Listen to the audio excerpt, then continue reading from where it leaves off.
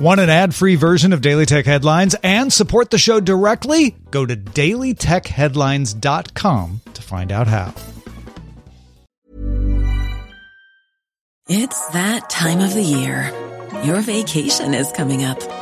You can already hear the beach waves, feel the warm breeze, relax, and think about work.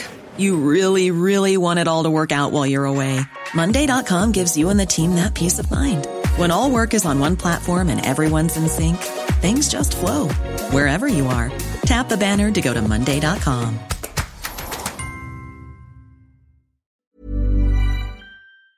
My business used to be weighed down by the complexities of in-person payments.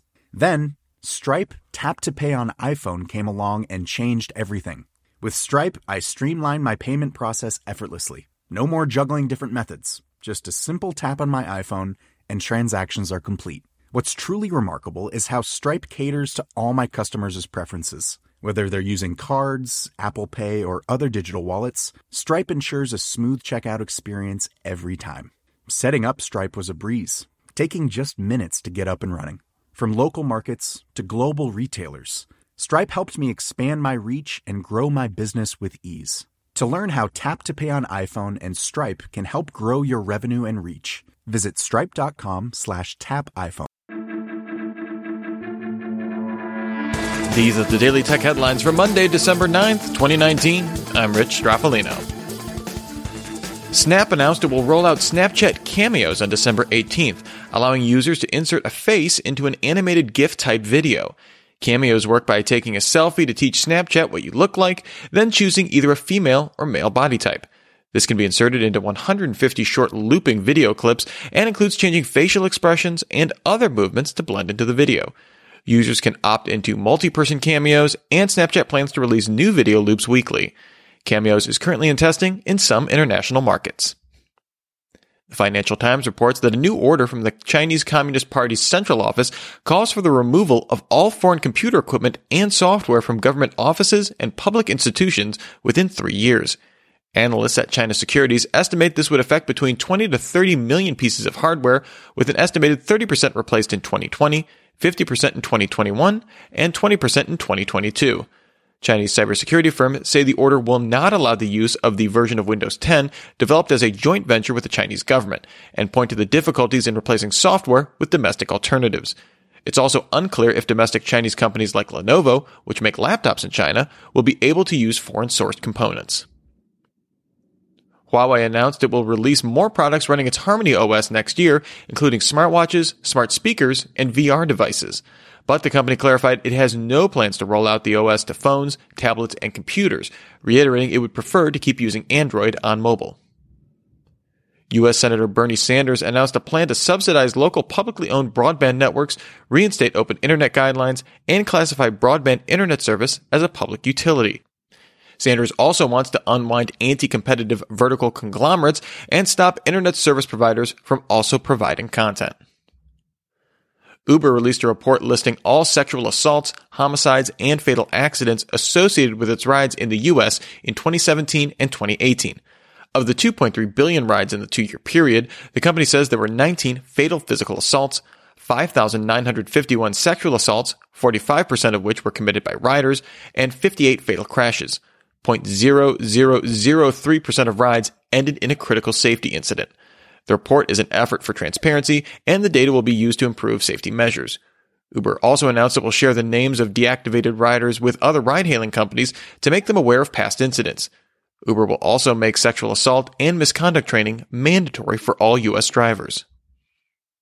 The U.S. Department of Justice announced that the telecom company Ericsson agreed to pay a $520 million criminal fine and a $540 million fine to the U.S. SEC for conspiracy to violate the Foreign Corrupt Practices Act. From 2000 to 2016, Ericsson paid bribes to falsify books and records in China, Vietnam, and Djibouti in order to secure and keep business in those countries. Apple announced that the new Mac Pro and Pro Display XDR will be available for order on December 10th. The Mac Pro will start at $5,999 for an 8-core Intel Xeon processor, 256GB SSD, and 32GB of RAM. Although no details about made-to-order upgrade pricing was announced, we can all assume a lot. The 32-inch 6016 by 3384 Pro Display XDR starts at $4,999. No ship dates for either product was announced. Adobe announced it acquired Oculus Medium, a VR sculpting tool for creatives, from Facebook.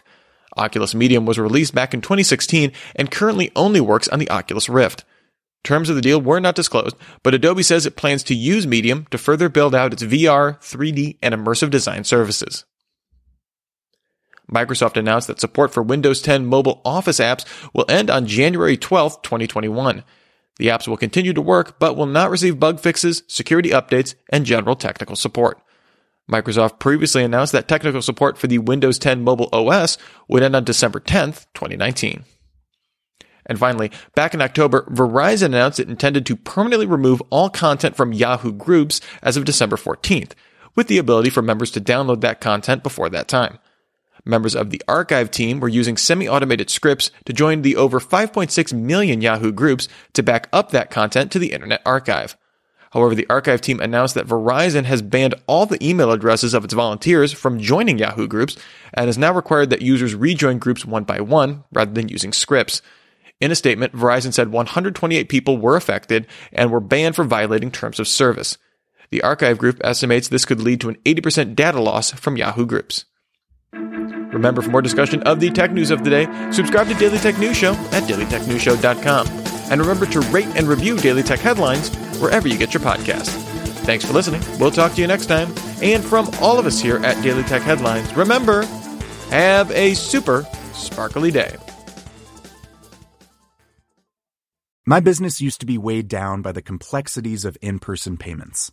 Then, Stripe Tap to Pay on iPhone came along and changed everything. With Stripe, I streamlined my payment process effortlessly. No more juggling different methods. Just a simple tap on my iPhone, and transactions are complete. What's truly remarkable is how Stripe caters to all my customers' preferences. Whether they're using cards, Apple Pay, or other digital wallets, Stripe ensures a smooth checkout experience every time. Setting up Stripe was a breeze, taking just minutes to get up and running. From local markets to global retailers, Stripe helped me expand my reach and grow my business with ease. To learn how Tap to Pay on iPhone and Stripe can help grow your revenue and reach, visit stripe.com/tapiphone. Ever catch yourself eating the same flavorless dinner 3 days in a row? Dreaming of something better? Well, HelloFresh is your guilt-free dream come true, baby. It's me, Keke Palmer. Let's wake up those taste buds with hot, juicy pecan-crusted chicken or garlic butter shrimp scampi. Hello Fresh. Stop dreaming of all the delicious possibilities and dig in at HelloFresh.com. Let's get this dinner party started.